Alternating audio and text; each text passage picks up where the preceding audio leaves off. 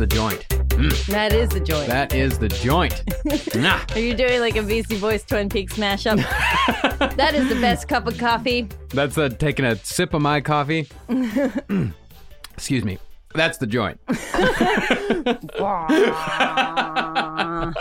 Welcome to No Dogs in Space, everybody. Is that not good? No, that's fine. You have to let me know, like, why don't we have a light that says on air and then you turn it on, because this joke is repetitive, but it's not because we do it on purpose. It's because I never know. Because we don't have a blinking red light that says on air. No, not yet. Not yet. Those things are expensive. Really? Yeah. We'd never use it. We'd buy it. We'd never use it. Trust me, I've tried it before. We never used it. I'm turning it on right now. Welcome to No Dogs in Space, everybody. I'm Marcus Parks. I'm Carolina Hidalgo. Welcome to season 1.1. Yes. Oh, thank you so much, everybody who listened to season 1.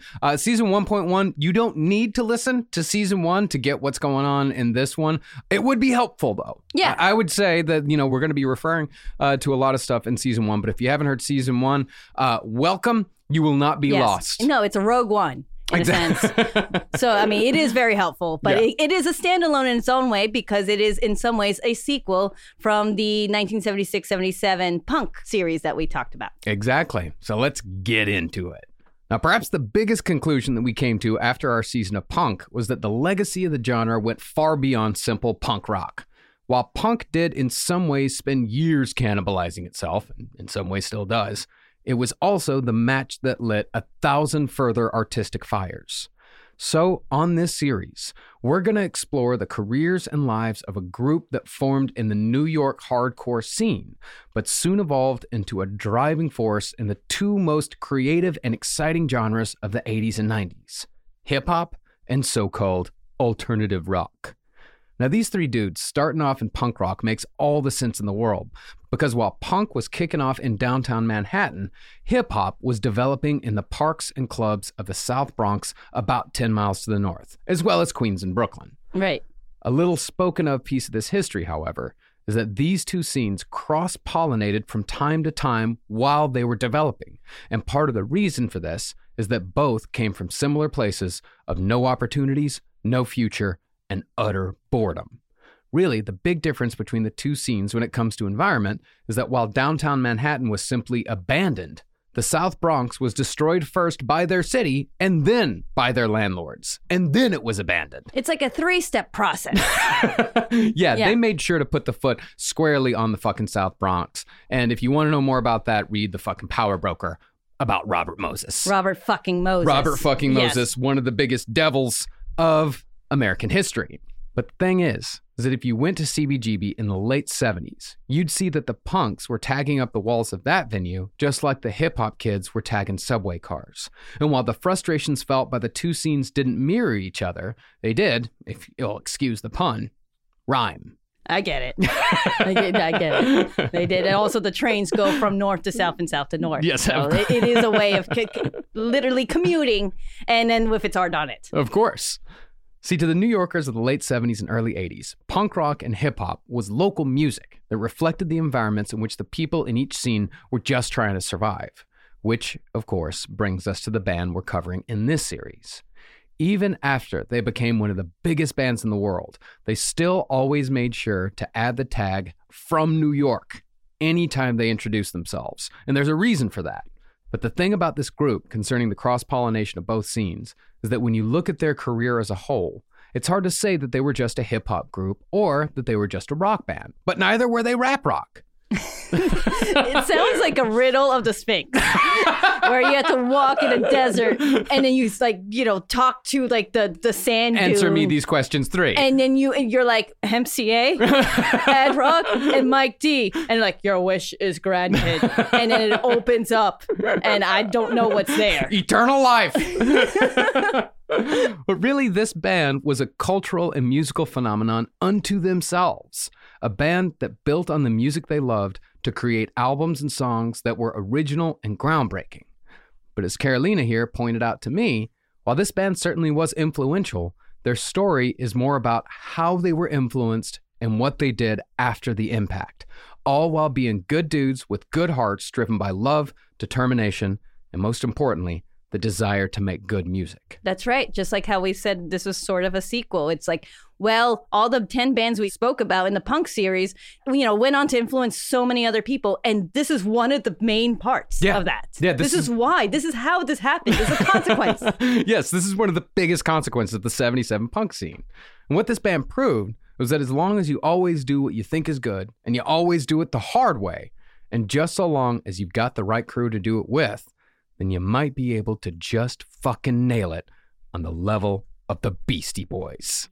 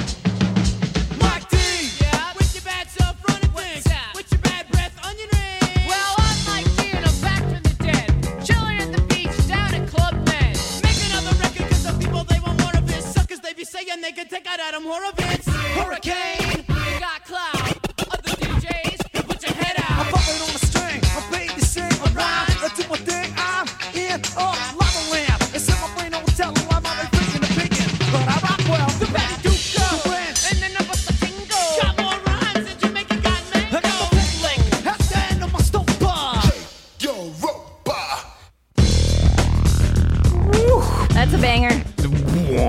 There's a lot of bangers that are going to come up. And I'm going to be, yes, I do the WAP. I'm always doing the WAP. I mean, I'm not as coordinated, but I do my best. Okay, I know you do. And that's why I love you. Well, before we get into the entire story of the Beastie Boys, let's acknowledge our sources. The biggest, of course, is Beastie Boys' book, in which the surviving members told the entire history of the band. Or at least their version of the history of the band. I mean, you guys will find out. Everyone knows that I'm a huge Beastie Boys fan. Yes. And I hate being lied to.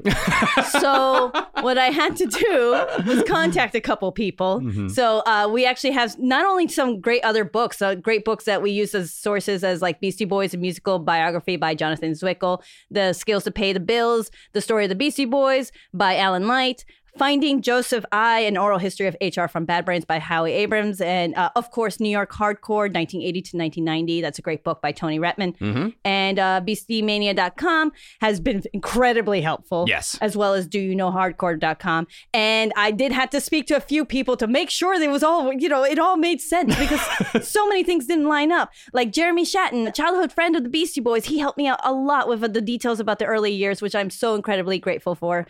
Please check out his blog. An earful.blogspot.com, right? That's right. It's really good. And of course, Nick Martin, who was even worse in the band, and Jack Rabbit, obviously the founder and editor and amazing writer for The Big Takeover. And I spoke to them on Zoom and asked them some questions, and they gave me the best response. Honestly, I was very impressed. So thank you so much for helping us tell this story in a as well-rounded as we possibly could make it. Yeah, we really appreciate it. Again, we're dealing with fucking 40-year-old memories here. Yes. And sometimes the Beastie Boys, when they're telling their stories, they go for the best story and not necessarily the truth. Which, you know what? I understand. Print the legend sometimes. Always print the legend, yes. But we're going to be doing the best possible job that we can and trying to get all of this shit as right as we possibly can. Because that's Carolina. That's all you, baby. I know. It's true fun. Now, one of the keys to understanding how the Beastie Boys evolved as musicians and as people is the way they introduced themselves all the way up to their last show. We're the Beastie Boys, and we're from New York. See, without the influence of New York City, the vibe, the attitude, and most importantly, the culture, the Beastie Boys simply would not have existed. Like, had they been from, say, the other big hip-hop market at the time. Say they'd been from Philadelphia, and they'd only heard punk and hip-hop records from afar. They just wouldn't have been the Beastie Boys. Now, everyone is obviously a product of their environment, but New York City shaped these three dudes in ways that cannot be overstated. And it's with New York City and Beastie Boy Michael Diamond, the guy right in the middle, Yes. that we begin this story. Yes, Michael Diamond, or Mike D. Mike D. Mike D, that's right. He was born in 1965 in Manhattan, New York, the youngest of three boys. His parents, they were very successful art dealers in the successful art dealer world of the Upper West Side. I imagine that's how you have to be in the Upper West Side. You have to be successful if you want to be an art dealer. Yeah, I don't think you can be in the Upper West Side if you're not I think successful is the most important So part there's of no this. entry level. I understand. Yeah. There's no pro bono art dealers. How do I get in here? So Mike actually did grow up around the upper crust, like fancy artists and art historians, coming and going all the time because of his parents. And even though he and his brothers they grew up very privileged, of course, his parents actually didn't. His mom came from a middle class area in the Bronx, and she was a teacher, while Mike's dad, he was a social worker before they made their successful living as successful art dealers. I can't stop saying it. Successful. They're successful art dealers. Yes. They're absolutely successful art dealers. So obviously they're rich folk, right? Yeah. But they were also involved in doing what they loved. Like his parents, of course, encouraged Mike to follow whatever path he wanted to take, although they were surprised it was going to be in music. Yeah. And so... The hardest one. Yes, it was the hardest one. And, after a little bit of cajoling, at 10 years old, Mike finally got to take drum lessons after school. And not long later for Christmas, he finally got his own drum set. Yeah, that's nice. Yeah. Yeah, and his parents, we'll talk about with the other Beastie Boys as well. Like, they were very liberal parents and very permissive parents. Yes. And they allowed these kids to really find their own path. And that's key to the Beastie Boys. That's key to these guys finding what it is that really makes their artistic grunt, I agree. Now, as far as music influences went, Mike Diamond was certainly into the same bands as everyone else his age, like the Beatles and Kiss. Fucking everybody was into that. But the band that really got Mike heading down the road to punk was The Clash. And I think this song right here, it's got some Beastie in it. Yeah, okay. And maybe the Beastie's got a little bit of Clash. Well, let's listen. London's burning! London's burning!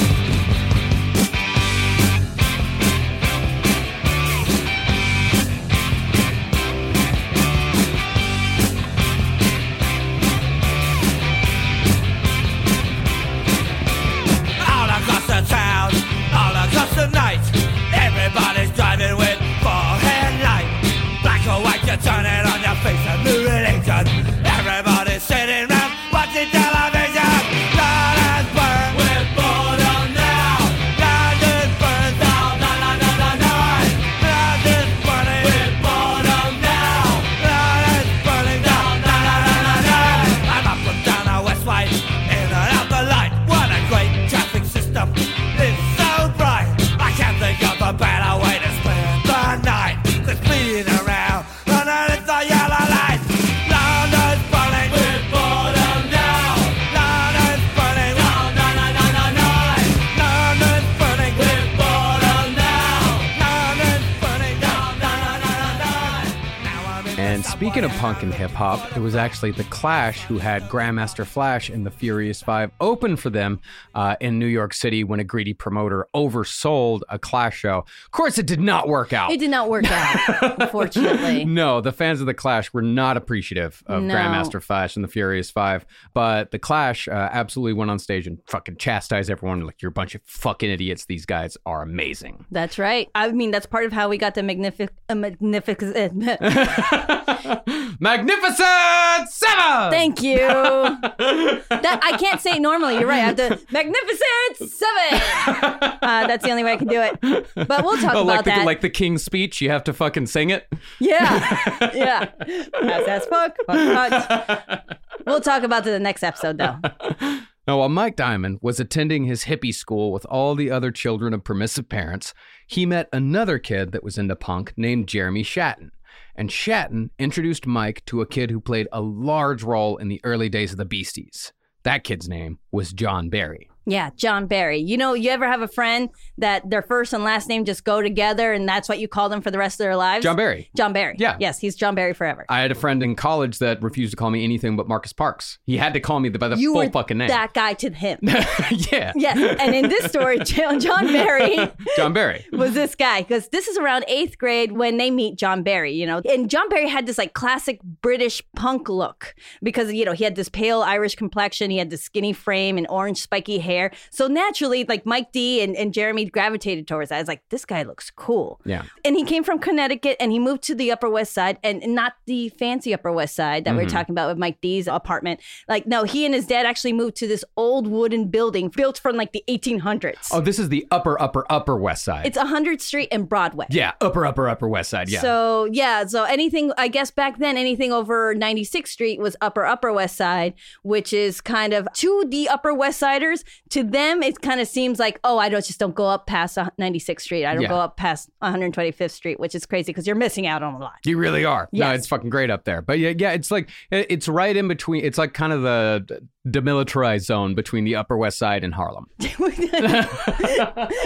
Doesn't make sense. It's what, the best pizza place ever is on 100th Street. All right, so that's where Mike D would hang out, in the Upper West Side. And they're like about 13, 14 years old. I mean, they had free reign of whatever they wanted to do, hang out on the roof, watch people get mugged, watch someone throw a sink out the window from across the street, and the final act of the cops showing up for the 3rd time that day while salsa music is blaring from the Cuban Chinese restaurant below John Barry's apartment. So this is what's happening. This is what they're being exposed to. This is what they're sitting and watching and listening to. Their radio's coming out of every window.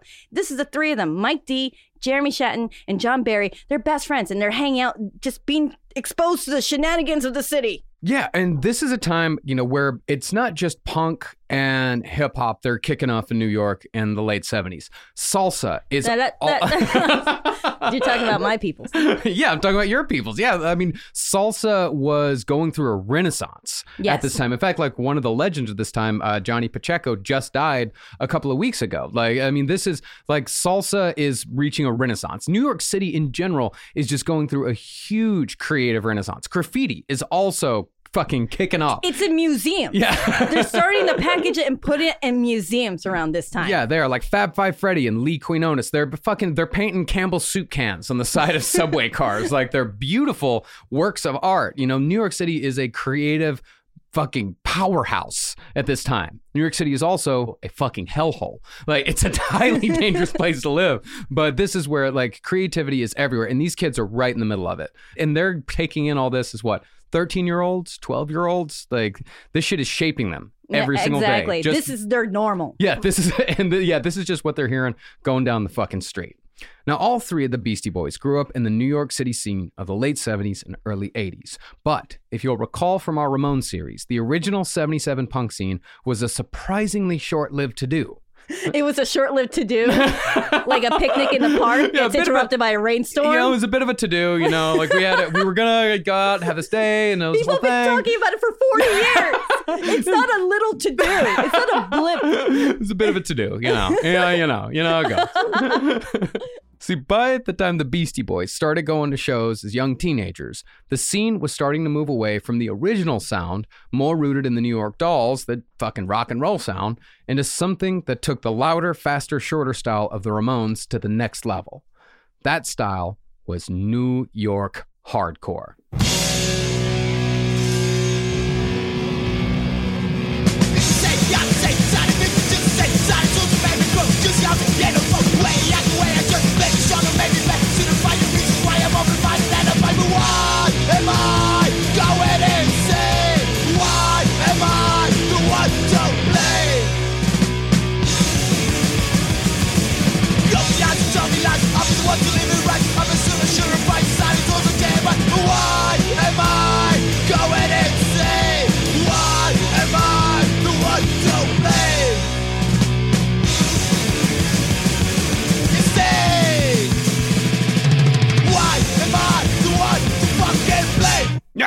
That was the whole song. That was the whole song.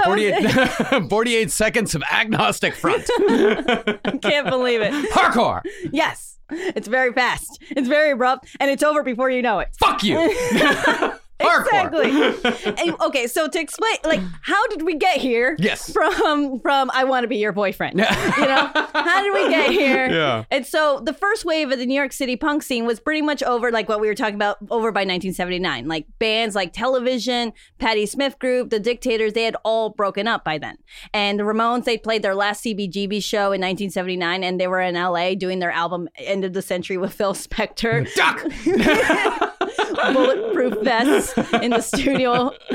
And the Heartbreakers, you know, they were still around New York. They were still playing, but they hardly played because they were always on heroin. Yeah, I mean, there were some cool shows going on here. Like, you know, Gang War was still playing shows. But you also, when you showed up to see these shows, you never knew what the fuck you were going to get. You never knew whether you were going to get an amazing show where Wayne Kramer's fucking screaming and going crazy, or you were going to get Sid Vicious barely conscious on stage, being fed coffee by Nancy Spungen just so he can fucking stay awake for 30 minutes. Yes, exactly. You just don't fucking know. That Punk was dying. Actually, Punk died. Sid Vicious died downtown Manhattan in 1979. Yeah. So yes, and also the more successful bands were taking off and leaving, like Blondie and Talking Heads. They'd moved on already. So there wasn't much of a local scene like there once was. You know, all the original punks were getting older, moving on, or dying of drugs.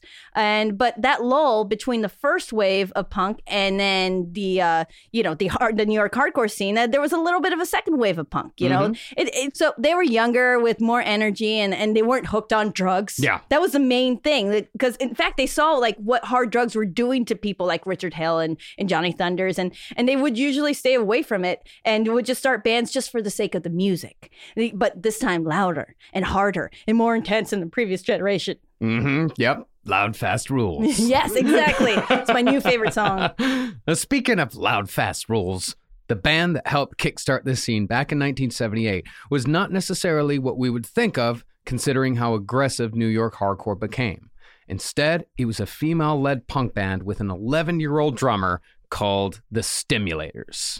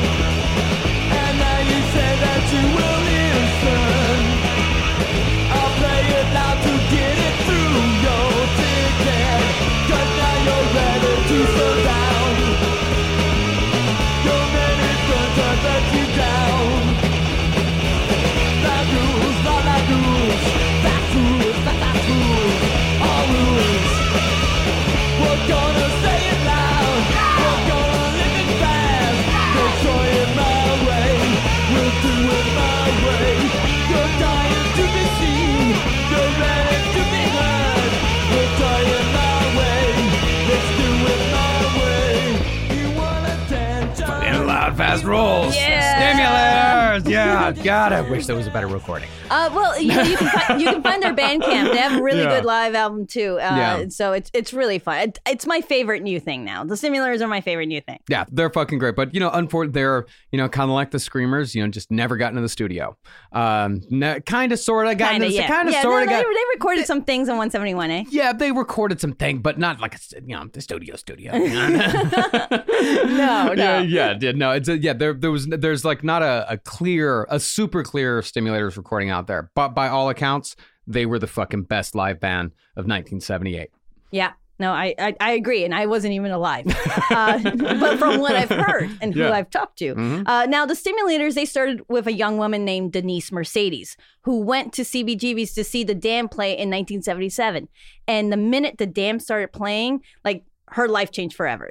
Denise, she knew she wanted to pursue punk music from then on. So after her set, she introduced herself to the drummer of The Damned, Rat Scabies, and they became fast friends. So fast that Rat Scabies even invited her to England to play in a band with her, but that didn't last very long. She was there for maybe a few months. And so Denise came back to New York City from England, and she immediately started her own band, the Stimulators. And so she's already great at guitar. So she got her friend Ann Gustafson to play bass, and now she needs a singer. Yeah. So Denise walks into Max's Kansas City one night and goes to the cutest guy there and asks him, hey, do you sing? And the guy says, no. And she's like, well, do you wanna? I have a band. I don't know why I'm pointing back. Like, I have a band in an alley back here. And there's candy and puppies. And he said, and the guy said, yeah, okay, sure, why not? And that guy was Patrick Mack. And he never done anything so crazy like this before, like join a band or be even a front man for that band. Yeah. And he just went for it. Just fucking, yeah. Which is awesome. And actually it worked out perfectly because he was a great front man, just being very flamboyant with great performance antics because he really loved and admired Iggy Pop. So Denise also added her nephew Harley Flanagan to the lineup in 1979 when she was stuck without a drummer for a gig out of town. I think they were supposed to go to Philadelphia. They needed a drummer. So she's like, okay, I'll get my nephew Harley to do it. Yes, I know he's 11, but he's going to be perfect for it. He's going to be great. Yeah, he was like 11, 12 years old around this point. And he was a great drummer. Harley Flanagan was a great drummer at 11 years old. He really was. If you listen to that, the Stimulator show from North Carolina from like 1981, just a couple of years later, he's fucking amazing. It's amazing. He'd been playing since he was 7, because he was raised by like a hippie mother, Denise's sister, who took him all across Europe and introduced him to musicians and writers. And, he lived a life. He hung out with Allen Ginsberg and Andy Warhol. He's like in the first grade. Yeah. And so like he's no stranger to the art scene. So as a band, the Stimulators were 2 women on guitar and bass, an 11-year-old drummer, and a flamboyant gay frontman emulating Iggy Pop with fun stage antics. And then later, Ann left the band and Nick Martin joined and they played together. They've actually played together since many times, even in the 2000s, which is great. Yeah. And of course, Harley Flanagan later went on to be one of the co-founders of the Cro-Mags. Yes. Which is one of the biggest fucking New York hardcore bands that ever existed. That's right. This is where it starts. And the Stimulators at that time, yes, they, like we said, they were the most exciting band to see at that time. They, being younger and energetic and not full of drugs. Yeah. And that's why the guys who are soon to be Beastie Boys would rarely miss a show. Yeah. They were huge fans. Anthony Bourdain was a big fan of the Stimulators. Glenn Danzig from the Misfits, he would come from, his hometown in New Jersey, and he would go see the Stimulators in the city all the time. He even said the first time he saw the Stimulators, he thought they were amazing, but he's also like, who's the drummer? Is that a little person? Or are you guys doing a gimmick? Oh, that's a child. He had to stand up to play. Harley, yeah, because he couldn't reach the pedals of his feet. It's really adorable. I mean, the Stimulators, they're really one of the unsung heroes of New York City music. You take the Stimulators out of the scene and a lot changes. Shit just doesn't work out the way that it does without the Stimulators. That's right.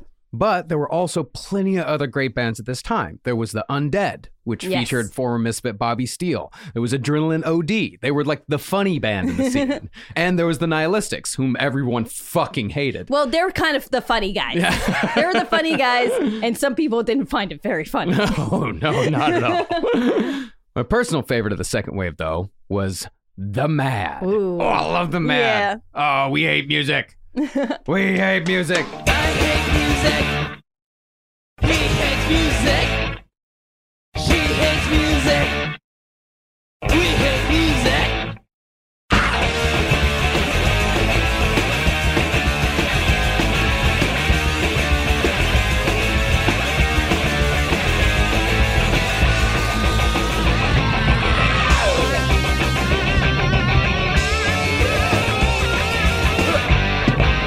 One, two, three, four.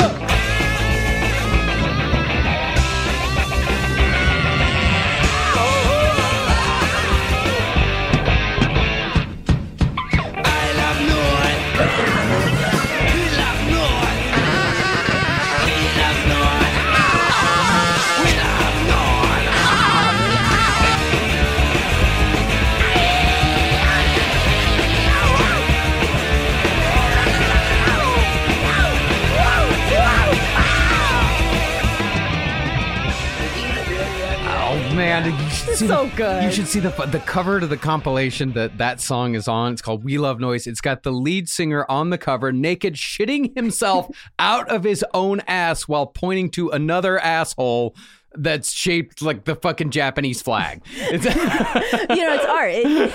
It makes you think. It's art. It really does make you think. Well, The Mad, fronted by Japanese immigrant Screaming Mad George, was among the most theatrical of the second wave of New York City punk bands. The reason behind this was that Mad George was a special effects genius who would perform gory ritual faux sacrifices with a blood-spewing prosthetic penis during shows. That was just one of the stunts he'd do. Well, I mean, that was the fun part about the Mad. The performance art, you know, like they used to show disgusting, like really disgusting movies before they go on stage. Like a film of a guy sitting down in a field, taking out a knife and ripping his stomach open and grabbing his guts and pulling them out. And then he'd take out a spoon and flick his eye out and put the eye on the spoon and then look into the camera.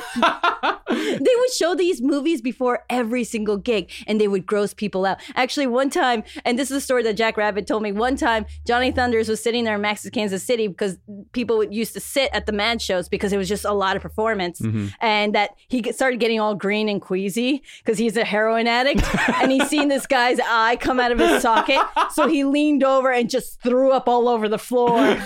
And the audience started laughing like, ah! Because it was really funny. And then he sat back down and kept watching the show.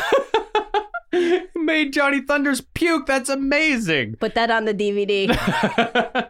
And these were all movies that he made, correct? Yeah. He was a film student, right? Yeah. Screaming Mad George went on to become one of the great special effects gore artists of the 80s. Screaming Mad George did the fucking Roach Motel scene in Nightmare on Elm Street 4. It's arguably the greatest Freddy kill of them all. Who's arguing? You're right. It's the best Freddy kill. No, Screaming Mad George is he is a genius. Even outside of his music, like his special effects work is so influential and so just... The Mad also featured Fleeting Cramps member Julie Grindsnatch, and the second bassist killed himself by jumping out of a window after he replaced the first bassist, who was a mysterious man named Rick, who once purposefully stabbed himself on stage. They were the most fucking insane band out there. So, do you want to join us or what? But the Mad was only one band at the time doing cool shit. But what was interesting is that, like the Ramones, a lot of the early New York hardcore bands came out of Queens. Queens, baby. There was Reagan Youth out of Rego Park, and out of Astoria, one of the best, Crowd. Get up, go up, load up, do it right now. Don't let go, push it again. What are they? Find the fall, rumble it, grab the red. 'Cause this is your last chance. This is it, that's all you got. This is your last chance. Go out and get it stopped. Who the day assassinate? Who's your day decapitate? What are they? To the fall. They just can't wait for you not to win. I can't take it anymore. 'Cause this is your last chance. This is it, that's all you got. This is your last chance. Go out and get it stopped.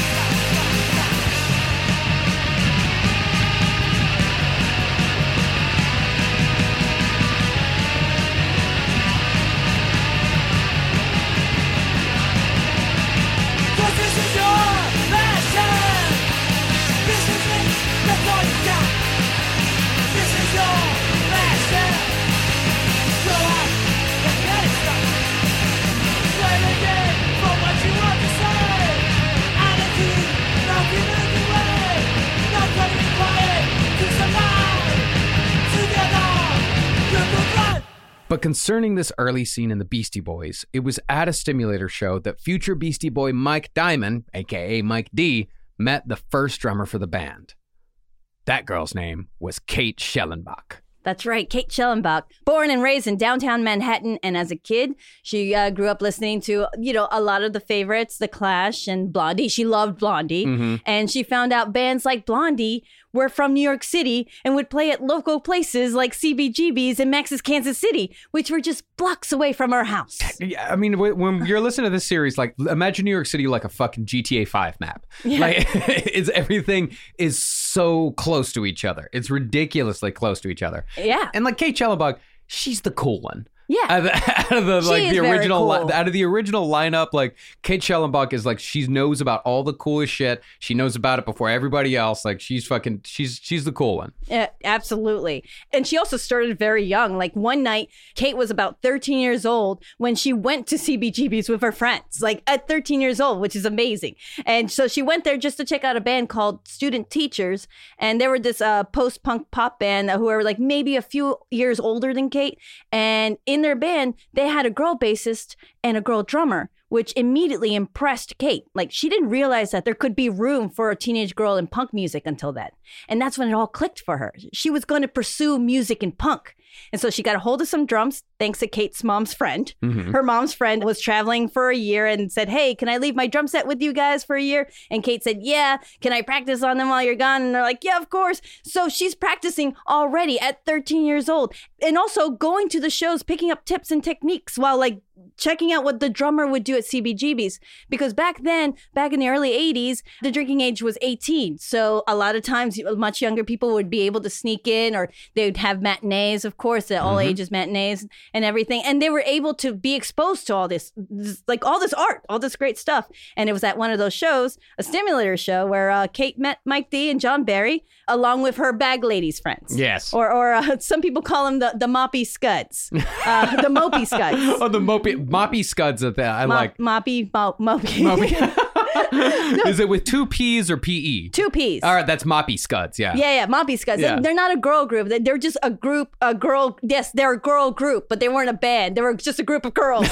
Explain that. More of a loose gang. Yeah, a loose gang who hung out and who liked to dress up. Like A clique. A clique. They were Yeah. fans of the Slits, and so they loved dressing up in thrift store clothing and just a bunch of crazy ratty outfits, but just like for fun, purposely done, like jeans and dresses over it and scarves at every place possible. It was cool. Yeah. I was walking around like a bunch of Steven Tylers. Yeah, I think I've done that too, and I'm not ashamed to admit it.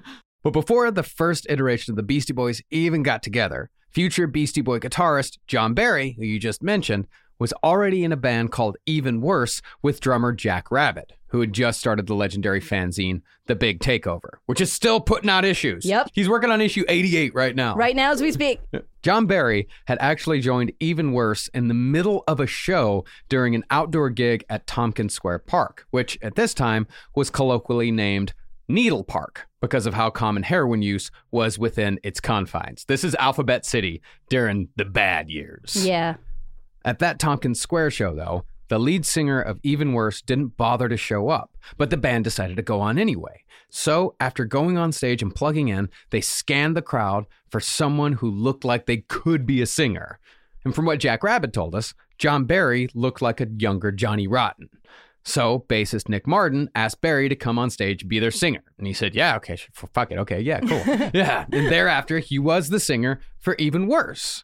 Eventually, though, Nick Martin left Even Worse to play bass for the Stimulators, and John Barry, wanting to focus on guitar, left Even Worse as well and joined the band that would effectively become the Beastie Boys. They were called the Young Aborigines. Yeah, the Young Aborigines. As you said, it started with Mike D on drums, John Barry on guitar, Jeremy Shatton on bass. And this is an all-instrumental band, like very much like a jam band. Like they would meet up after school and just jam, just hang. I keep saying jam all the time. Jam. I'm They hungry. jam. They just jam. and once they met Kate, they invited her to join in and play percussion, like the conga drums or whatever was laying around. Maybe Mike D had some extra drums laying around, so she would play whatever and hang out and also jam together in John Barry's apartment. That is the birth of the Beastie Boys. That is where it was labored out with the gross sliminess outside. Yes, the 110th Street, the vagina of New York. No, it's more like the womb. The womb, okay. Through the canal. But yeah, this is up on 110th Street. This is in John Barry's dad's 100th place. Street. 100th Street. This is on 110th Street. That's a song. But yeah, on 100th Street, this is at John Barry's place that, the Beastie Boys, the first bubblings, are starting to form. The vagina. You keep saying vagina. It's a word I enjoy. But even though New York City punk was transitioning out of the 77 style into something even more brutal and raw, bands in other parts of the country were solidifying the overall hardcore sound, and the future Beastie Boys were paying attention. Specifically, there were two bands that eventually brought the final lineup of the Beastie Boys together through a shared love of hardcore punk. The first band, out of California, released their debut EP, Nervous Breakdown, in 1979. That band was Black Flag. Woo!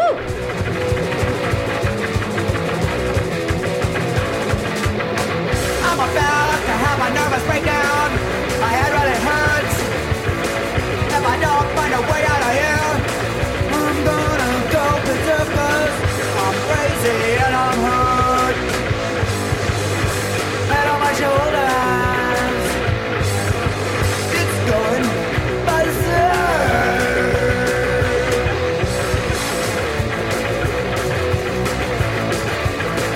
I hear the same old talk, the same old lines.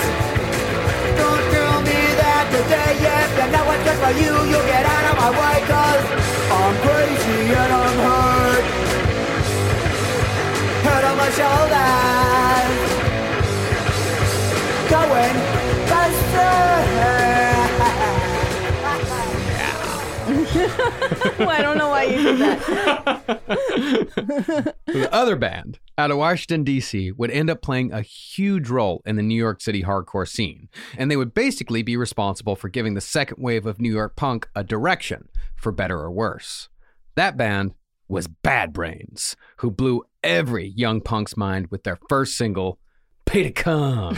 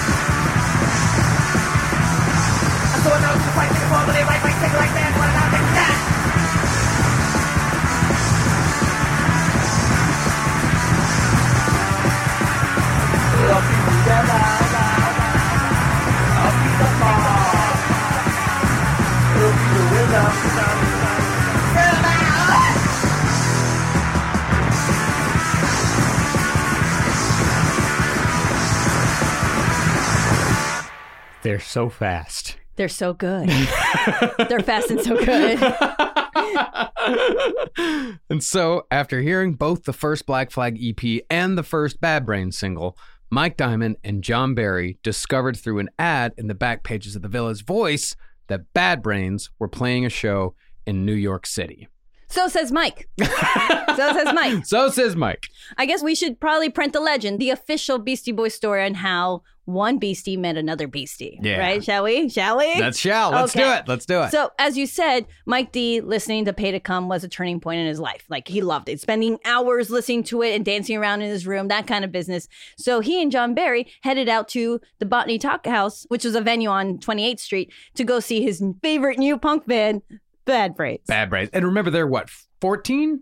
They're about 14, 15. 14, 15, yes. Yeah. So they walk into the Bad Brains show, and there's maybe over a dozen people there. And out of that dozen or so, there's a skinny-looking guy with a small head, super short, buzzed hair, wearing black combat boots and a black trench coat with homemade buttons on them, and with this pissed-off look on his face that could have made him super tough, but he was only 16 years old. Mm-hmm. And that kid was Adam Yauch. MCA. That's right. Also known as MCA. The funniest, most talented, kind-hearted person we're ever going to talk about. Oh, of course. No, he's a saint. Yes. Saint MCA. Might as well fucking call him. We're going to canonize him very, very soon. So Adam Yauch, of course, is also a born New Yorker. He was born in 1964 in Brooklyn Heights to Noel and Frances Yauch, an architect and a public school administrator, respectively. And he was raised an only child. No brothers, no sisters, which kind of could explain Adam's fascination with taking things apart, like electronic appliances and finding out how they work, or being, because being alone all the time can sometimes do that. You come up with fun projects for yourself. I had a very lonely childhood, and I did that constantly. You have brothers. Yeah, but they were They were older. Yeah, They were much older, and they didn't want anything to do with me. So Adam's really alone. And he would do things like he would take apart like the flash bulb in a camera and make a little bomb out of it. And he'd take apart fireworks, reassemble them, get a remote detonator and just blow things up for fun. And it was like a fence or something like that. And his parents would come out like, what the hell are you doing? He did actually blow up his fence in his backyard in Brooklyn. He knew how to do that. Yeah. He was very handy. He had many technical skills ever since he was a kid. And even though he had that serious, that pissed off look face, he was also the funniest guy in the group.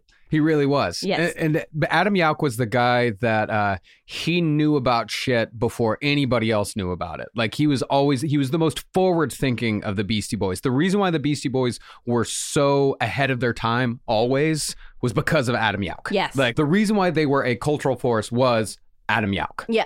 Because he did know about these things. And he did have this amazing understated sense of humor. Yeah. That was also a really fun part of what became the Beastie Boys. So, him playing pranks on people. Yeah. Things like that, like covering a toilet seat with Vaseline so your butt slips off. That was a good one. And also being really into hardcore right when hardcore was just emerging, because he's one of the first people who know about this too. He loved Minor Threat and Black Flag. He was a fan for life, really, but he was also the biggest fan of Bad Brains, who he had seen several times, and this show being one of them. And so right before, we're at the Bad Brains show. Yes, we're at the Bad Brains show. So right before the Bad Brains show starts, John Barry goes up to Adam Yauch, and starts talking to him. And he's like, hey, didn't I meet you at Tier 3, that show that one night? Oh, yeah, I think that's where we met, actually. Okay, well, I think that might actually be the truth. That actually is the truth, and this has never really happened. Anyway, we're here at this Bad Brains show. Yeah. Yes, exactly. That's what Mike is telling me too. And so while John Barry's talking to Adam, Mike is hanging back because, as Mike described it, he was way too shy to approach anyone. And he didn't know how to start a conversation with someone, especially someone who looks so damn cool like Adam Yauch. Yeah, and he's 2 years older than them. That's right. He's and that's the older 10 kid. years in teenage years. Yeah. That's a whole lifetime. It really is. But they were also, the funny thing is that they were also the only kids at the show. Everyone else around them was in their 20s and 30s, and there's hey, what are you doing? This is pretty cool. Yeah. But then soon the band comes on and everyone kind of goes back to their corners, and together they watch this amazing explosive Bad Brain set. The music, the energy was just so loud and so fast. Mike called it ear-shattering. It was ear-shatteringly loud and genuinely invigorating. You're watching Bad Brains in a dive bar. This show is practically a private show. And I can just imagine HR moving and throwing himself around, doing backflips right in your face. And John Joseph from the Cro-Mags, he described it as a tribal dance, and HR being the tribe leader and going around just in everyone's face. It was an amazing set. Yeah. That's what they said. There's this changed everything. This led the whole emerging New York hardcore scene to happen because of the Bad Brains coming to New York, which is amazing. And so right when they finished that set, and 15 or so people had to be peeled from the ceiling, John and Mike wrote down their phone numbers and handed them to Adam Yauch. And from then on, they became close friends, hanging out every single weekend and becoming part of a clique, of course. There's a group of friends from then on. Mike D, Adam Yauch, John Barry, Jeremy Shatton, Kate Schellenbach, her friends, the Bag Ladies. And that's how they start their own scene. We talk about this with the Ramones and the Misfits. The scene starts with the friends you make, and then it extends further and further until it becomes history. And it's on a podcast. Or so they say. Or so they say. Yes, apparently that show, December 26th, December 27th, it was apparently a very packed house, and everyone was there. And John Barry didn't go with Mike D. He was actually on stage playing with Even Worse and Jack Rabbit, and because they were opening for the Bad Brains. Yeah. So I'm sure they probably, for the narrative, they probably just picked a really important show. Of course. And they went with it. But whatever, we print the legend, right? Yeah, we print the legend. Right. Now, Adam Yauch didn't join Mike D in any sort of creative endeavor just yet. They were still just friends. But going off of the Bad Brain show, Mike D's band, the Young Aborigines, began moving ever closer to hardcore. The clincher, however, came on March 14th, 1981. It was on that day that Black Flag played their first ever East Coast show at the Peppermint Lounge in New York City. This show, hailed as one of the greatest punk rock shows in history, ended up being the hardcore equivalent to the so-called gig that changed the world, played by the Sex Pistols in Manchester in 1976. Yeah, no, I guess you can consider this is the gig that changed the New York scene dance floors. Going from like, quit pushing to, I will destroy you with my slam dancing and beat you into submission. I'll fucking kill you. For better or for worse. For better or for worse. Yes. So this is for worse, it's for worse. Really depends who you ask.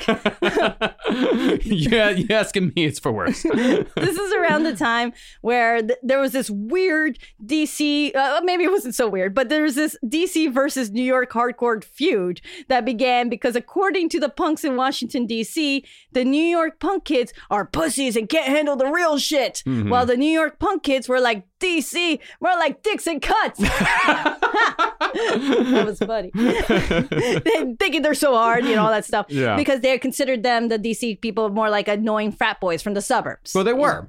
I mean, not necessarily frat boys, but they were suburbs kids. It was suburbs kids versus city kids. Yes, there. exactly. Yeah. So DC and New York, they're exchanging words by fanzines. Mm-hmm. And there's some weird feud. Oh, and this is all happening in a Black Flag show in New York City, who, and Black Flag, funny enough, are from California. Yeah, they're totally off the other side of the fucking country.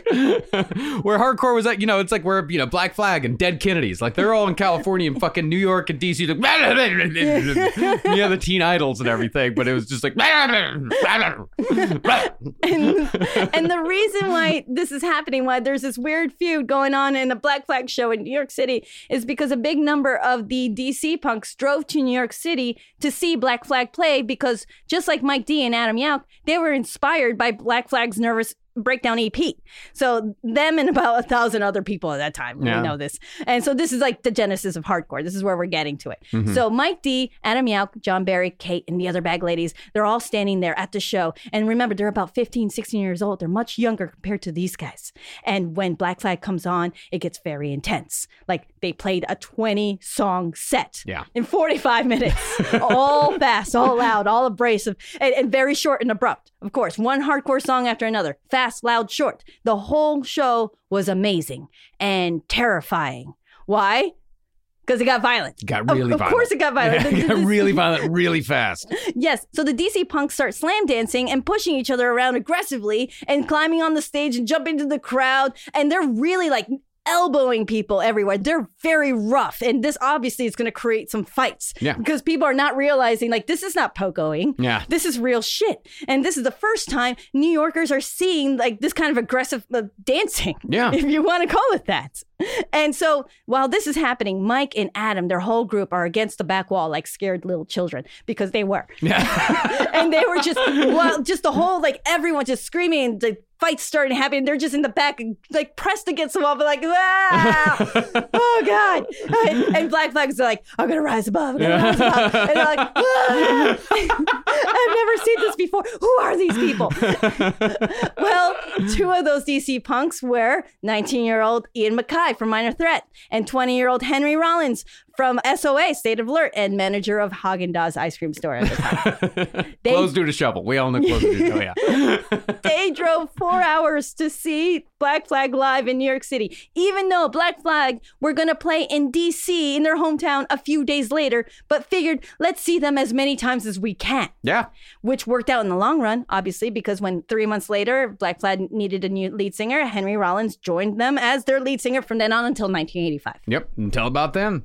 Now, the thing about this Black Flag show is that even though it was in some ways the beginning of the New York hardcore scene, it was also the beginning of the end for the artier New York punk scene. This is moving from second wave into hardcore. See, as far as the dancing went, like you said, the most the New York kids would do is some light pogoing. They're just jumping up and down. Fucking hardcore kids are coming in, throwing elbows and fucking people up. Imagine getting punched in the face and you call that a dance? Yeah, well, that's what Jack Rabbit told us, is that he was at this show, but he was watching it from the balcony and watching all this shit going down. All in the fights fucking breaking pit. out? All the fights breaking out. And he thought to himself, man, they're missing a fucking great show. Like, they're not even paying attention to the actual fucking show. In other words, this was the beginning of New York moving from the arty experimentation of Richard Hell, the Talking Heads, and the Ramones into the violent and rigid New York hardcore scene to come. And as such, the arty kids started moving away from punk, and the Beastie Boys would eventually follow. But there were still artsy people there. Thurston Moore was at this fucking show, and he'd go on to form Sonic Youth. And as far as the Beastie Boys went, the Black Flag show was attended not only by Mike D and MCA, but also Adam Horovitz, soon to be known as Ad Rock. Yeah. That's the one. Yeah, I mean, to kind of, I guess, to put it into perspective, as far as the Beastie Boys go, like, remember, just think about it, high, mid, low. You know, Ad Rock's high. Yeah. You know, Mike D is right in the middle, and Adam Yauch is the lowest voice of all. Now, Adam Horovitz was the youngest of three kids, born in 1966 and raised in downtown Manhattan's West Village.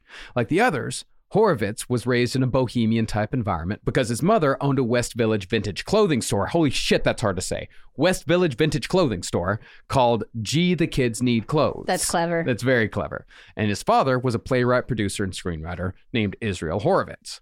However, his parents divorced when Adam was 3, and he was mostly raised by his mother.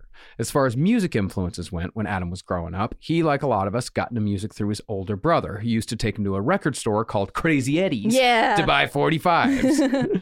For his 12th birthday, Adam's mom and her friends bought him a guitar, and amazingly, he actually took lessons from Laurie Anderson's sister. And Laurie Anderson, of course, was the avant-garde musician responsible for serial killer Dennis Nilsson's favorite song, Oh, Superman. Fucking love that song. Oh, Superman. Okay. Now, did anyone get the old Superman bingo card? Because I can't believe you got it all the way there. I got it all the way. It's amazing. I found a way to mention Oh, Superman again. Yeah, hell yeah. Now, Ad Rock's first big musical influence when he was a kid was Kiss.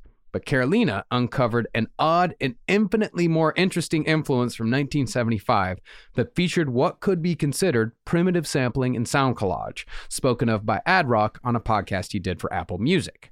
Now, according to Ad Rock, the song by novelty musician Dickie Goodman influenced the early Beastie Boys track Cookie Puss. And as can you believe it? Some guy who probably is like, killing at the Catskills or something.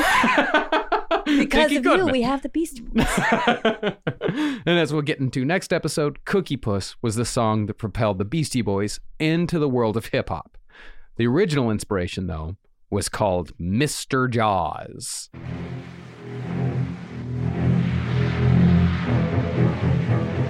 We are here on the beach where a giant shark has just eaten a girl swimmer. Well, Mr. Jaws, how was it? Dynamite! And what did she say when you grabbed her? Please, mister, please. I know sharks are stupid, but what did you think when you took that first bite? How sweet it is. Mr. Jaws, before you swim out to sea, have you anything else to say? I can't breathe, I can't breathe. With me now is the local sheriff. Sheriff Brody, the shark will be back for lunch. What do you intend to do? Do a little dance, make a little love, get down tonight. Just arriving is oceanographer Matt Hooper. Sir, if someone is attacked by a shark, what should they do? Do the hustle. We are going aboard the fishing boat of Captain Quint. Captain, will you be able to catch this giant shark? I will. Thank you, Captain. And so on and so forth. I think that was staged. Not a real interview. Deep fakes are amongst us already. They've been around since 1975, man. Nothing new under the sun. So, inspired by the Black Flag show, Adam Horovitz, soon to be Ad Rock, started his own hardcore band called The Young and the Useless with his childhood friend, Dave Skilkin. This is a clip of them live at CBGB's when Horovitz was just 16 years old. And this is him on guitar, not singing. And they're playing what sounds like about 11 people. Hey, good for them. Good for them.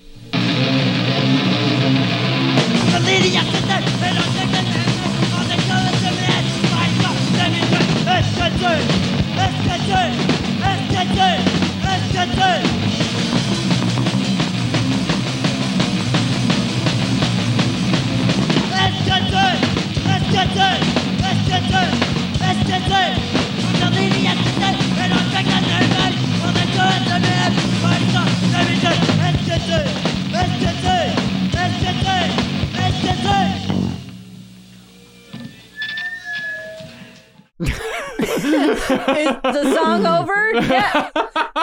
You just hear Clap. three people Please go, clap. yeah. Well, they're pretty good, though. They were a pretty good They band. were pretty good. Yeah, it was not bad for a bunch of 16-year-olds.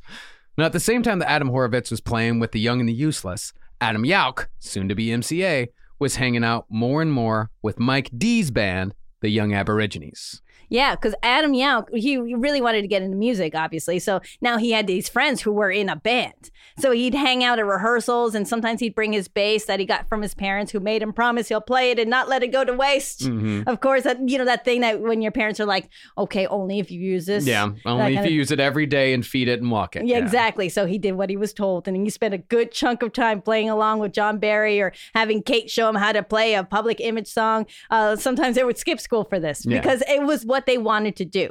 So after a while, what would usually happen during the Young Aborigines rehearsals is that Jeremy, the bassist, he would go home after rehearsal because, he'd be done with the day. And so Adam, he would step in and encourage them to play like more hardcore type music that they've been listening to, like Bad Brains and Minor Threat. So how they would shift it is that Adam would play, he would pick up the bass, and Kate would play Mike's drums, and John Barry would stay on guitar, which led to Mike D, the shyest one of them all, to step up and be the front man and sing.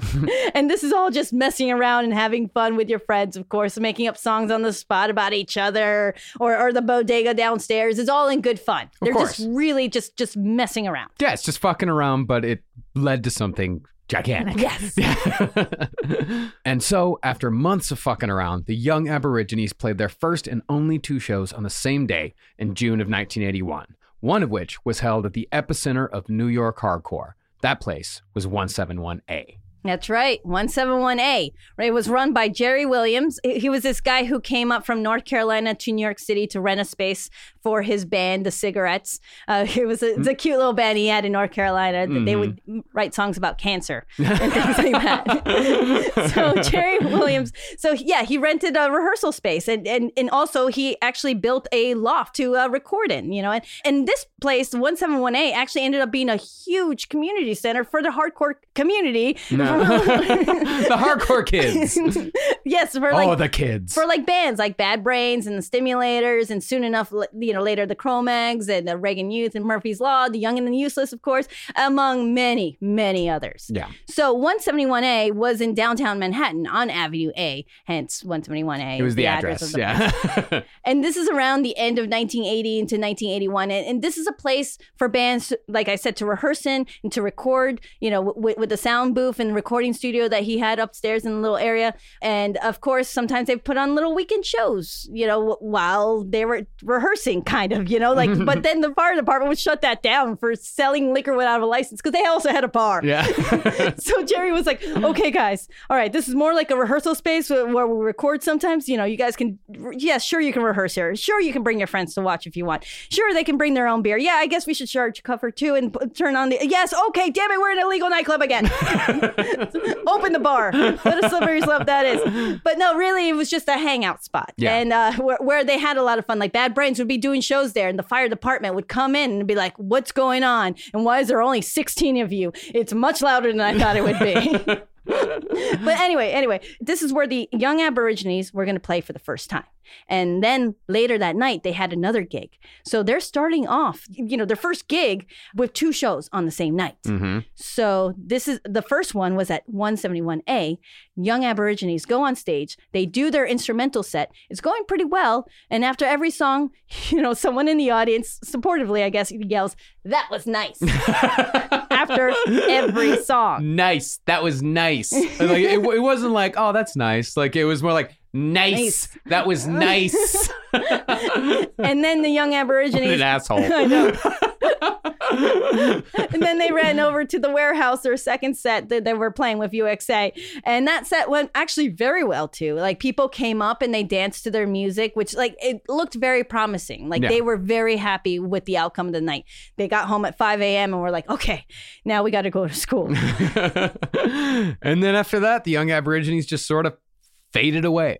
You know, like Jeremy Shatton, he just decided he wasn't really into hardcore anymore, which I get. Right. Yeah, they played, you know, and then, I guess it kind of lost its luster after a while. Yeah, I mean, I get, because there were a lot of people that were just like, as the New York hardcore scene was growing, you know, and turning into bands like, you know, Agnostic Front and Cro-Mags and all that, as that was growing, people were starting to peel away because there were more people who were like, this isn't for me. This just isn't really my scene. And Jeremy Shatton was one of those people. It's getting very specific. It's getting very specific and very rigid. Right. And after Jeremy Shatton left, Adam Yauch, who again and again would be the driving force of the band, he jumped in and pushed the other members further into hardcore. That's right. Like I said, like he would be coming in after rehearsal. So there was a bit of an overlap. Yeah. And even though they really only traded one member for another, the band decided they needed a new name.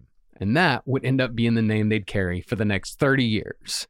That was when they decided to become the Beastie Boys. B-A-S-T-I, go. B-A-S-T-I, that's the work we gotta be.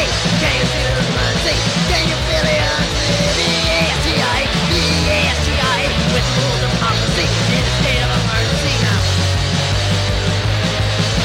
Go to hell, they're up state. That's the government protecting me. All across the story, see. Their days of democracy. B-A-S-T-I, B-A-S-T-I, come to see all summarily. We're in a state of emergency now.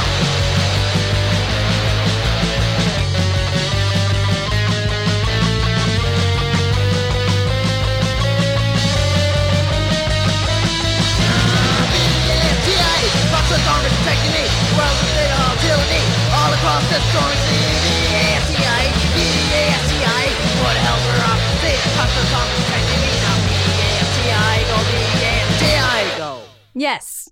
That they call themselves the Beastie Boys, but that's not exactly how it happened.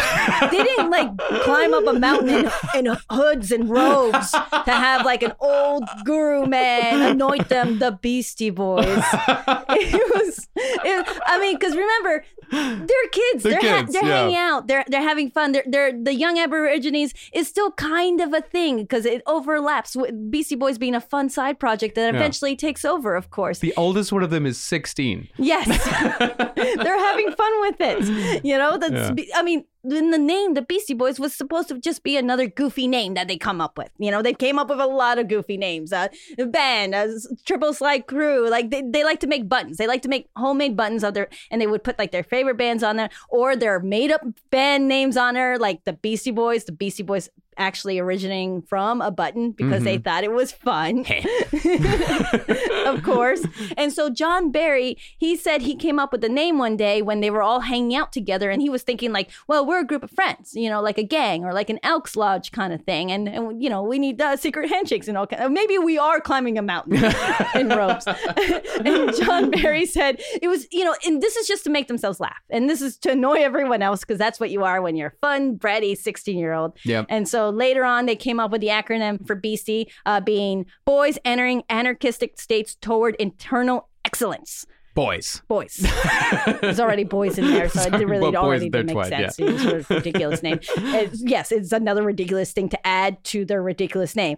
I like the name, obviously, because I know them that way. It's the perfect name for them. I know them as the Beastie Boys. Yeah. But they still think, to this day, 40 years later, it's a stupid name. It was a joke. The whole point, but that was the whole point. It was just supposed to be a joke. It was supposed to be for fun. And now it's inscribed in the Rock and Roll Hall of Fame forever. There's a playground in Brooklyn named for Adam Yauch.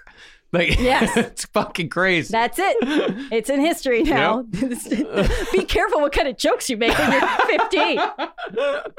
And so, with a more focused lineup and a new name, the Beastie Boys recorded a demo with a borrowed Tascam Portastudio 4-track, which, at the time, the fucking Portastudio was a revolutionary piece of gear. See, before things like the Porta Studio, recording anything with more than a single track required a reel-to-reel recorder, a mixing desk, and the know-how to put it all together. And you also had to have some sort of studio environment in which to do it. But with the Porta Studio, bands could record demos wherever they wanted, whenever they wanted, using nothing more than a blank cassette tape that cost about $3. In the words of Mike Diamond, the Porta Studio democratized the recording process in a way that's hard to overstate, and bands like the Beastie Boys took full advantage. Now, the demo they ended up recording immediately got attention, and they started getting play on a hardcore radio show called Noise the Show on NYU's college radio station. And these demos were later released on a Beastie Boys compilation called Some Old Bullshit, complete with the introduction from NYU DJ Tim Summer. Tim Summer. This is another Noise Show. Stay tuned, folks. It's a really good show. We got giveaways, we got guests, and of course, we've got half an hour of the best hardcore in New York, starting with the Beastie Boys.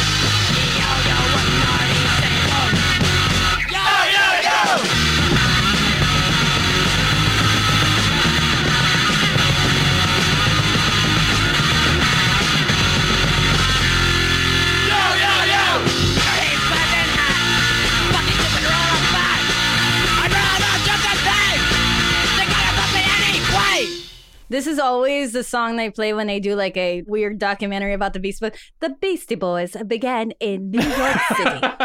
It's always this song.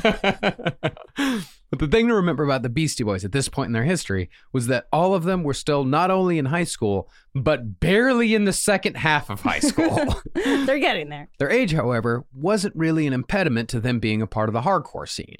See, it wasn't until 1984 that the legal drinking age in America was raised to 21. And since New York was about as lawless as it ever got in the 20th century, pretty much any kid could get into a punk club if they had enough money for a fake ID, overly permissive parents, and the requisite amount of swagger. And these were things that all of the Beastie Boys had in great supply. Or you show up early and you have lunch there, and then the show goes on and you're already inside. I've done this once or twice. At the beginning of the band that was the Beastie Boys, the oldest member was Adam Yauch. Remember, Adam Yauch becomes MCA. He was just 16 years old, and it was in fact Yauch's 17th birthday party that the Beastie Boys played their first show. That's so smart. If you want to put on a show, a good way to have a decent-sized crowd, make it your birthday show. Absolutely. Yes. Then people have to come. Yes. And this was Adam Yauch's idea, too. He's like, you know what? We're the Beastie Boys now. Sorry, guys. That's who we are. Why don't we have a gig? And why don't we just do it here at John Barry's apartment where we rehearse, and we'll have a birthday party. You know, we'll invite everyone. Our equipment's here. It'll be really great. So August 5th, 1981, the new Beastie Boys invited all their friends and acquaintances and packed the Uptown Loft with 24 teenage kids drinking beer and hanging out. This sounds like paradise to like sophomore me, you know? Yeah. And they also showed like Super 8 films that they'd made, and they had TVs everywhere. And later we'll go on to how much they use electronics and Adam Yauch's tech skills, you know, as a way to expand their music and performance. But they started it at the very first show. My God. Yes. I can imagine 16-year-old me going, there's more people in this room than in my entire high school class. This is so cool. So they're at the party. They're having a good time. After a few beers, they finally get the courage. Okay, it's time for the gig, everyone. So they push John Barry's bed against the wall to make some space for a dance floor. And they get up and they start playing the few songs they already knew. Remember, not many. Yeah. And remember, this new band, the Beastie Boys band, is Kate Schellenbach on drums, Adam Yauch on bass, John Barry on guitar, and Mike D, who kind of defaulted to being the lead singer. Yeah, even though he's the shyest one in the entire group. Yes, and this is Mike D's first time performing as a frontman. Because Mike, being this incredibly shy kid at the time, it was really hard for him to do something like this. Luckily, there was beer. Yeah. Yes, which apparently, according to everyone else, it was the first time he ever got drunk in his whole life. Yes. I mean, because it's hard. It's hard to put on a performance for the first time in front of all your friends. And all your friends are 16-year-olds and you're all ragging on each other all the time. It's got to be difficult. Especially fucking New York kids. Yes. I mean, you're living dangerously up there. You are a target. But, he did great. He did great. They made it through the set. They only stopped a couple times from losing their place or, forgetting a part, which can happen, but they made it through. Mm-hmm. And after the show, this guy, Dave Parsons, comes up to them and says, "You guys have some decent punk songs. I'd like to record them for my new record company that I am just making up as I'm saying this sentence."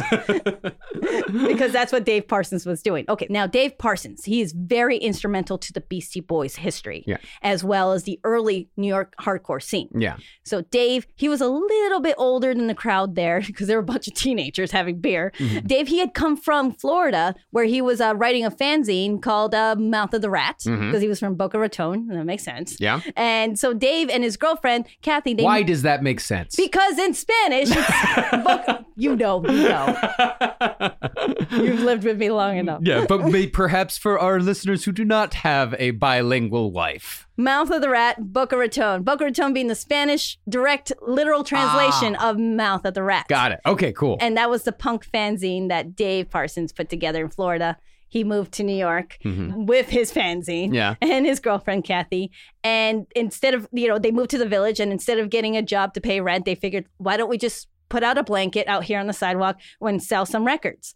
And they actually did really great, selling their used records. So soon enough, Dave opened up his first record store called Rat Cage Records in the basement of 171A, which was perfect because he was wanting to start a record label, so why not have your store be underneath a recording studio where you're friends with the guy who's running that store? Hey, Jerry, hi Dave, kind of thing. They're all a community. Oh, man, it's perfect. Man, I mean, New York City used to be full of places like this. Like, I remember there was one of the weirdest record stores in New York was in the East Village that was opened years ago, where upstairs was only sold reggae records, and then you walk down this really fucking narrow stair. It wasn't even a stairway. It was like a narrow ladder that was very dangerous, and you went down there and it was this tiny room that only sold black metal records. It was fucking crazy. I love that place. It was so fucking, but yeah, New York used to be full of shit like this.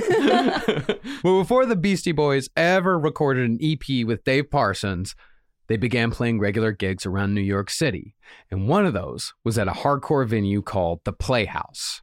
At that show, HR, the sometimes controversial lead singer of DC hardcore trailblazers Bad Brains, happened to be in the crowd, and he fucking loved the Beastie Boys when he saw him.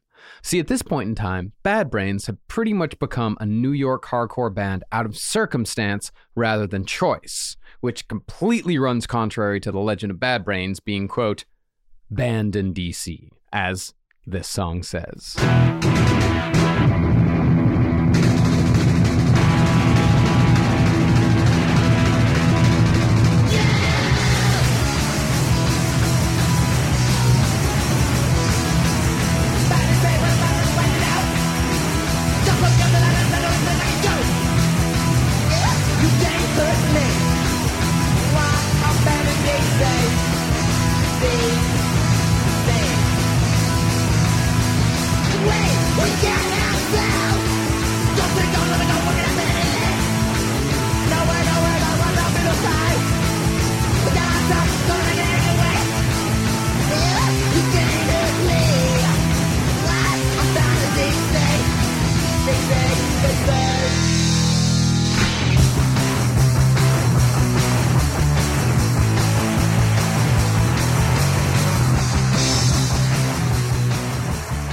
I love that they're good fast, and they're good when they play kind of slower, too. No. Yeah. No, they know how to do fucking everything. Yes. They're just a fantastic punk band. Yes. So, Bad Brains from Washington, D.C. They've been playing at bars and venues, and it was there in D.C. where they opened for The Damned. when the Damned came to America. Yeah. So- I mean, if there's one thing that we've proved over both this episode and all throughout our first season was that the importance of the Damned to American punk can't be overstated. Right. The Damned are much more important to American punk than the fucking Sex Pistols everywhere. Yeah.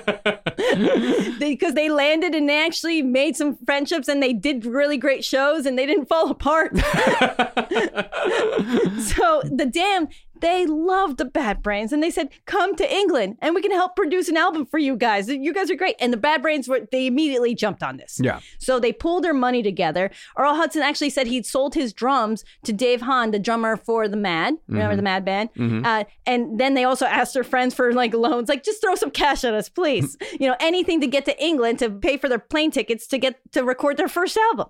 And with a huge band like the Damned. Yeah. That's awesome. So Bad Brains, they fly over to London and they get stopped at customs where one of the agents found an empty vial. And the agent's looking at it like, what is this? What is there drugs in this? And the guy's like, no, there used to be drugs in this. Also, they didn't think to get work visas. Yeah. I mean, and they even tried to go into London being like, oh, yes, we're touring. I mean, we're tourists. Damn it. Well, that's also kind of on the Damned to be like, you got to get work visas. You got to do this. You got to do that. I mean, I remember what happened with the Misfits? Yeah. They forgot that. Imagine inviting someone over to go across an ocean and be like, crap, I forgot to make drunk plans. Oh, man. I mean, hell, I didn't even know when we went and you played England for the first time with last podcast. Like, I didn't know we needed work visas. That was entirely, if they hadn't have told me, I wouldn't have fucking done it. Like, you would have just showed up. Yeah, I would have just showed up and be like, I'm here to do a show. I mean, yeah, so somebody should have told. I'm not going to put that out. Yeah, the vial, I'll put that on Bad Brains. But the work visas, that's not their fault. But they show up in all like their punk rock gear, their spray painted zoot suits. It's kind of hard to miss them. Of course, they're going to be questioned a little bit. Yeah. And they didn't have any money on them either. Yeah. So Nick Martin actually said that Captain Sensible went down there to Heathrow while Bad Brains were being detained. And Captain Sensible is like waving money around saying like, we're sponsoring these guys. They're going to live with us. It will be on us. Captain Sensible, a guy with a tutu. Yes. Tutu and a beret and a striped shirt. You're going to give them the responsibility of grown men from DC. I don't know. So the custom agents at Heathrow Airport, they put the Bad Brains on a plane back to New York. Yeah. And didn't even give them their passports until they landed back in America. And somehow during that whole commotion, they'd lost 2 customized guitars from the baggage claim. So the Bad Brains, they were in New York City. They were broke with no musical instruments. So they had to borrow them. The band had to live off playing these hole-in-the-wall gigs, eating every other day. They stuck around New York, and luckily their friends like the Stimulators and the Mad helped them out with a place to stay. And, they lend them instruments for shows. And Earl Hudson, who sold his drum kit to Dave Hahn, the Mad's drummer, when they got sent back, Dave was like, you can come over and stay at my place. And all while Earl had to just sleep on the floor staring at his drum kit. It was no longer his. And Dave is like, no, that's still good. That's still mine.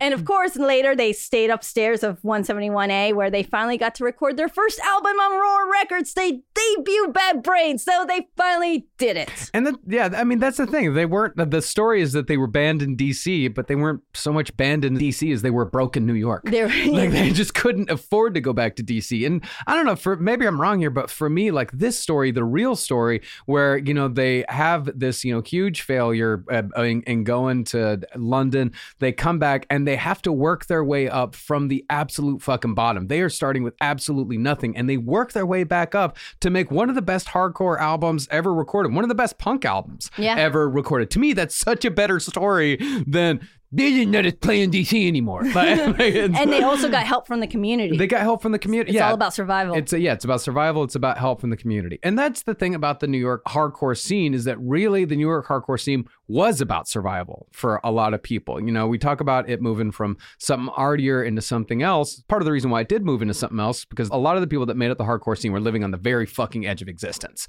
Like these were people that were trying to survive. These were people that were in Alphabet City that were barely making rent if they had anywhere to live at all. Like, they are dying out there. It's very fucking rough. It's very fucking hard.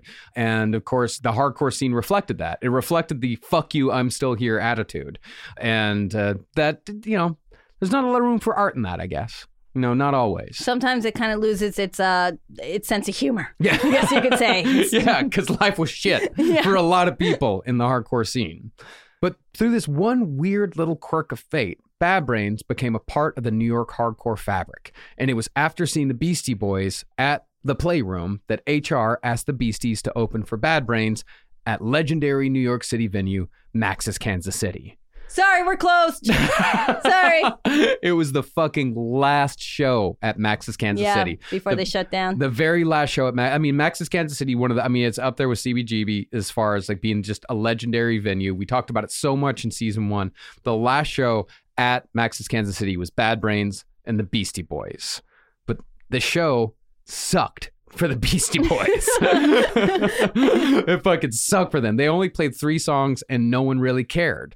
And they naively left their equipment at Max's overnight, only to discover the next day that all of it had been stolen. However, the show at Max's and another show opening for hardcore mainstays Reagan Youth gave the Beasties enough juice to rocket themselves through the New York hardcore scene. And they started playing more and more shows with more and more bands. And eventually, the Beastie Boys, which at this time contained Mike D and Adam Yauch, they began playing shows with Ad Rock's band, The Young and the Useless, that Ad Rock being Adam Horovitz. However, even though things were going well, the Beastie Boys were still, after all, just kids. And as kids are wont to do, they lost interest, with Mike D saying bluntly that the concept just didn't seem funny anymore. But Dave Parsons at Rat Cage Records was persistent in his belief that they needed to record. So he convinced Mike Diamond, Adam Yauch, Kate Schellenbach, and John Barry to reform and record what would become their first EP, Pollywog Stew.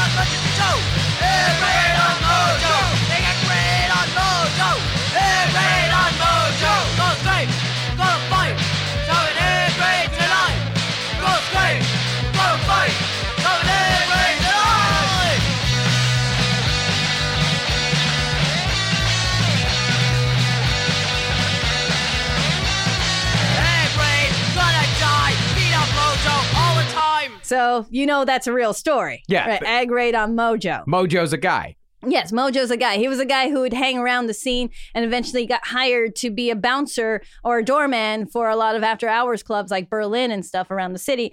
And so the Beastie Boys were like, oh, we know Mojo. This is great. Now we can get in and we can get in for free and all this stuff. We got a nice hookup. And they go and Mojo's like, no dice. No dice. Fuck you. No. Yeah. You're a bunch of children. Yeah, like, pay me.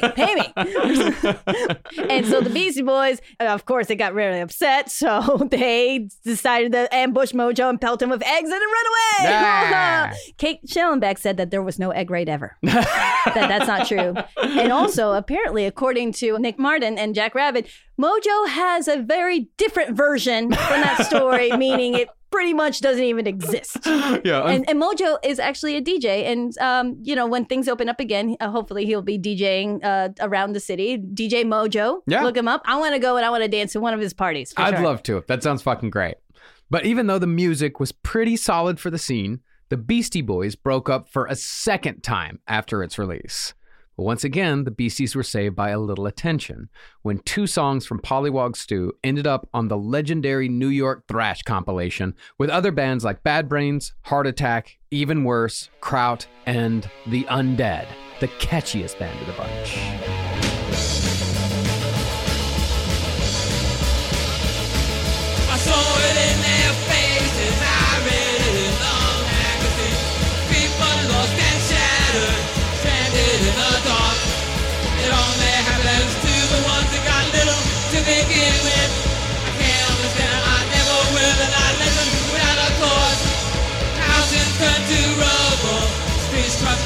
without a care. Fools and cathedrals are raised with frightening news. It only happens to the ones that got little to begin with. I can't understand it, I never will, and I learn it without a cause. The speed of this disaster allows nobody to escape. Victims without weapons are always indifferent. It only happens to the ones that got little to begin with. I can't understand it, I never will, and I learn it without a cause. That guy used to be in the Misfits. Yeah. Bobby Steele. No, he's great. The Undead Yeah. is great. Remember, he started that as soon as he got kicked out of the Misfits. Mm-hmm. Yeah, fucking great. Bam. But, you know, after the Beastie Boys were on this New York thrash compilation, like they're like, this is it. We're a band. We're here. But they were about to go through one more lineup change. Well, I guess they had one more lineup change after this, but their second to last lineup change. Penultimate. There you go. The penultimate lineup change in which one member would leave and one permanent member of the Beastie Boys would come in. Yeah, this was sometime after Pollywog Stew came out, and John Barry, he started missing rehearsals. He was hanging out with other friends, you know, partying maybe a little too much, kind of drifting apart from the Beastie Boys. Mm-hmm. So eventually it was decided that John Barry would step down and Adam Horovitz would step in. Yeah. So, because Adam, he already knew the songs from opening for them for, you know, the handful of shows that they did together, The Young and the Useless and the Beastie Boys. They'd been friends. They'd been hanging out. I mean, The Young and the Useless had covered songs from the Pollywog Stew EP. He knew the material. They were good friends. They met, I think, at a Circle Jerks concert. So they already been part of this clique for a while. It made sense. So Yeah. the next phase of the Beastie Boys is Kate Schellenbach on drums, Adam Yauch on bass, Adam Horovitz on guitar, and Mike D still really shy and singing to the floor. But, you know, he's doing the best he can, man. Yeah, he is. Now, the Beastie Boys' place in the hardcore scene is a little wobbly because, as I said, the hardcore scene was mostly populated by people living on the very edge of existence in New York City. These were people who were barely surviving. By contrast, the Beastie Boys were all high school kids who came from, at their poorest, upper middle class backgrounds. But this is part of the beauty of New York City, and it's part of what made the Beastie Boys the band that they became. See, as the concept goes, New York City was and still is the town where millionaires ride the train right next to the homeless. And here in New York, where me and Caroline have lived for about 15 years now, you can't help but constantly interact with every other New Yorker. And we also have no choice but to get along to a certain extent. Well, yes. I mean, we're always together so often that we can also be ourselves. So, yes, we get along because we have to get along to get along. But once in a while, you get a, hey, fuck you, buddy, you know, because that's New York. You got to get it out every once in a while. And so they say, you know, everyone says New Yorkers are rude. It's like, no, New No. Yorkers are the nicest people on earth. They're just fucking honest. Yes. Because you got to be. They're tired of tourists ruining and stopping in the middle of the I don't mind them. I think they're fine. Oh, that's for another show. That's for another show entirely. But as such, the ideas that people had and the art that people made in New York was constantly being consumed and interpreted by other New Yorkers, regardless of socioeconomic status. If you rode the train, you were exposed to the art that was coming from uptown. You were exposed to Fab Five Freddy's art, just by virtue of living in New York City.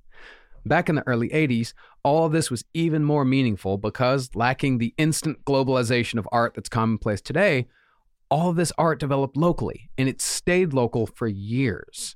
Case in point was that by 1982, hip-hop had been developing in the Bronx, Brooklyn, and Queens for almost a decade, and yet live hip-hop still hadn't really made its way across the water to downtown Manhattan. Now, I'm sure the scholars of hip-hop listening right now are all screaming DJ Hollywood.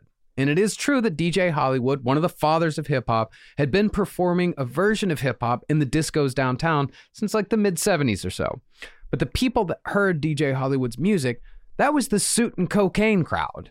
And for most of them, DJ Hollywood was little more than the background to a good time. Yeah, it was part of, it wasn't like a show. No. It was just the entertainment, I guess you could say. Exactly. A hired gun. In other words, the kids weren't hearing it. And if the kids don't hear it, then what's the fucking point? See, as it's been proved again and again, it's the kids on the ground who shift the culture when it comes to music. And nothing opens up more possibilities to a kid than seeing their own potential on stage, showing them what's possible. Well, as far as our story goes, Even though it was 1982, and even though Rapper's Delight by the Sugar Hill Gang and Christmas Rappin' by Curtis Blow had already been hits, there was a deeper layer to hip-hop that hadn't reached beyond the outer boroughs. This hip-hop wasn't done by manufacturer groups like the Sugar Hill Gang, nor was it as slick and safe as Curtis Blow. This hip-hop was raw and had all the same energy as punk with all the same motivations. And soon after Ad Rock joined the Beastie Boys, that raw shit would finally make its way downtown. Starting in 1982, legends of hip-hop like Africa Bambaataa and Funky 4+1 began playing live shows downtown because of people like Fab Five Freddy and Debbie Harry from Blondie. And these groups would change everything about what the Beastie Boys thought possible. If you're ready for this, Say you're ready for this. if you're ready for this, Say you're ready for this. are you ready for this? We're ready for this. Are you ready for this? We're ready for this. What we just can't miss. We just can't miss. What we just can't miss. With a beat like this. It's the joint. We're gonna prove to the world that we're for real. We're gonna prove to everybody we know the real deal. We got golden voices and hearts to steal. Because the 5 MCs, we got to be real. We wanna hear the party people yell Sugar Hill. So what's the deal? Sugar Hill. So what's the deal? Sugar Hill. Ooh, That's the what joint. these words we said we want y'all to hear. We're gonna Make a lot of sense. we gonna make it clear. We're gonna rock this place. We're gonna use some class. We're gonna do our best. We're gonna Make it last. we got rhymes on our minds. We got rockin' in the heart. And now the things we do, you can call it ours. We're back. We're slick. We're doing it hip. We're gonna rock this record. And don't you forget. That's the joint. Because Little Ronnie C is the melody. And Keith help me rock. We're singing harmony. Because Jeff is the rhythm. And K is the bass. Shot, rock, shucking the whole darn place. And now here's a little story you got to be told. The party people in the place got a whole lot of soul. So when we're on the mic, y'all shucking the house. And when we all get together, we can turn it out. Now we're in the house, as you can plainly see. Everybody say, get funky, and make money, and you don't stop.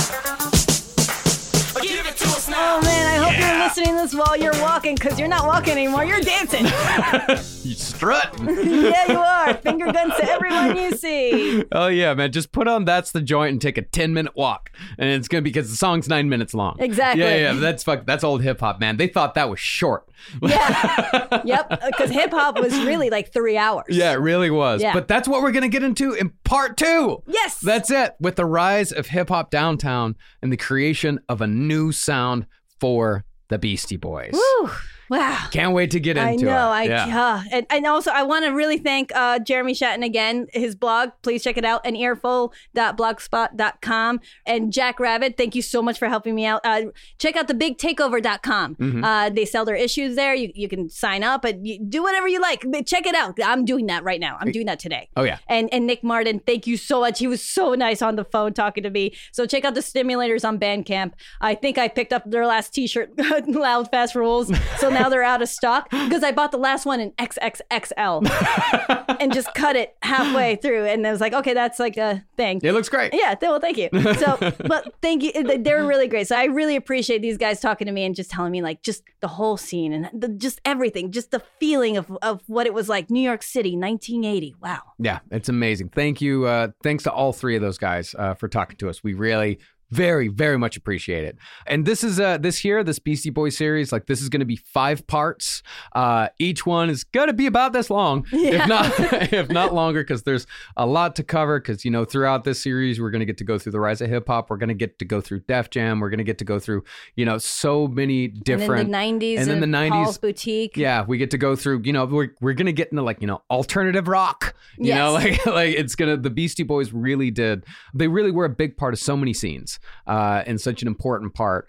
And we're just, they're a part of American culture now. Yeah. They are very important to American culture. And we love them. And they're from New York. They're from New York. From New York. Well, thank you everyone so much for listening.